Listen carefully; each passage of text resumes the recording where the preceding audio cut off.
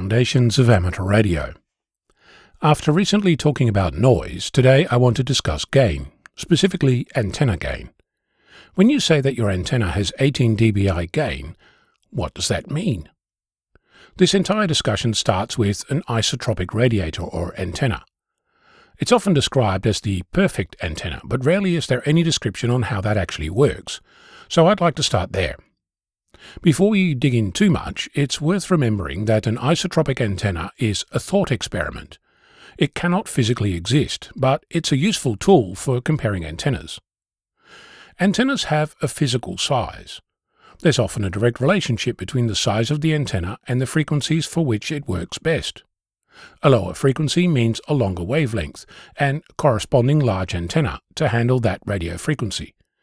In contrast, an isotropic antenna is infinitesimally small and responds equally well for all frequencies. Similarly, unlike an actual antenna, an isotropic antenna is symmetric in all directions. That is, there's no difference between the back or the front, the top or the bottom, the left or the right. You can position an isotropic antenna in any orientation, and there's no difference. Not just no detectable difference, no actual difference. The radiation pattern is a perfect sphere. As I said, the isotropic antenna is an imaginary, let's call it ideal antenna, that's used as the base reference to measure all antennas against.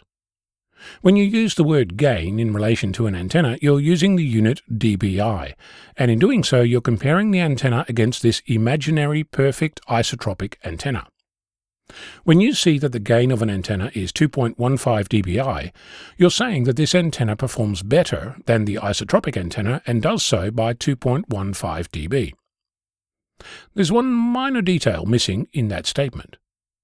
The full statement, often completely overlooked, is that this antenna performs better than the isotropic antenna and does so by 2.15 dB in some directions, but not all. Said differently, antenna gain comes from distorting the ideal perfect sphere into different shapes.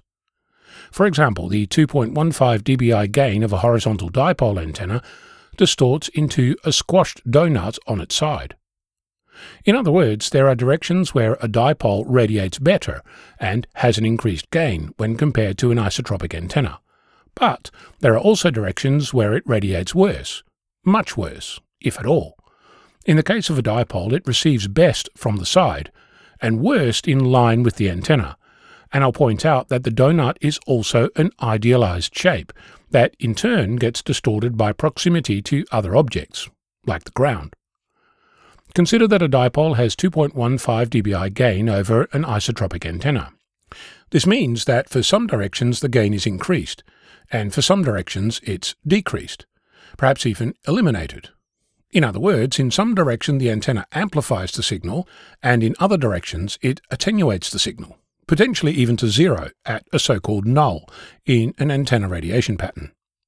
As I've said before, an antenna receives a combination of both wanted signal and unwanted noise. For an isotropic antenna, all signals, from any direction, both wanted and unwanted, are treated the same. This is not true for an antenna that has gain. Consider an antenna that exhibits gain in one specific direction and loss in all other directions. If you were to point that antenna at a wanted signal, the incoming signal would be amplified in that direction and attenuated in all other directions. If noise comes from all directions equally, most of the noise would be attenuated, and only a little bit of noise coming from the same direction as the wanted signal is amplified. Overall, this means that the total amount of incoming noise is reduced in comparison to the wanted signal. In other words, the noise floor is reduced, and the signal level is increased, making the signal more audible above the noise. This means that the impact of antenna gain is that the signal-to-noise ratio is improved for an incoming signal in comparison to local noise. Notice also that the antenna gain works in multiple ways. It serves to improve the local signal-to-noise ratio by attenuating noise and amplifying a wanted signal, but it also increases the transmitted signal that's sent towards the other station. Both affect your station's performance, but do so at different sides of the communication link. And because we're talking about two separate signals, an incoming one and an outgoing one, the optimal direction might not be the same for both. So, Now what do you think the impact might be of adding an 18 dBi Yagi to your station? I also have a supplementary question. If a commercial antenna is compared with the dipole using the dBd unit, is the antenna compared to the entire radiation pattern of a dipole, and if so, at what height from what type of ground? And is that a useful comparison, or hiding the true performance of such an antenna? I'm Ono, Victor Kilo 6, Foxtrot Lima, Alpha Bravo.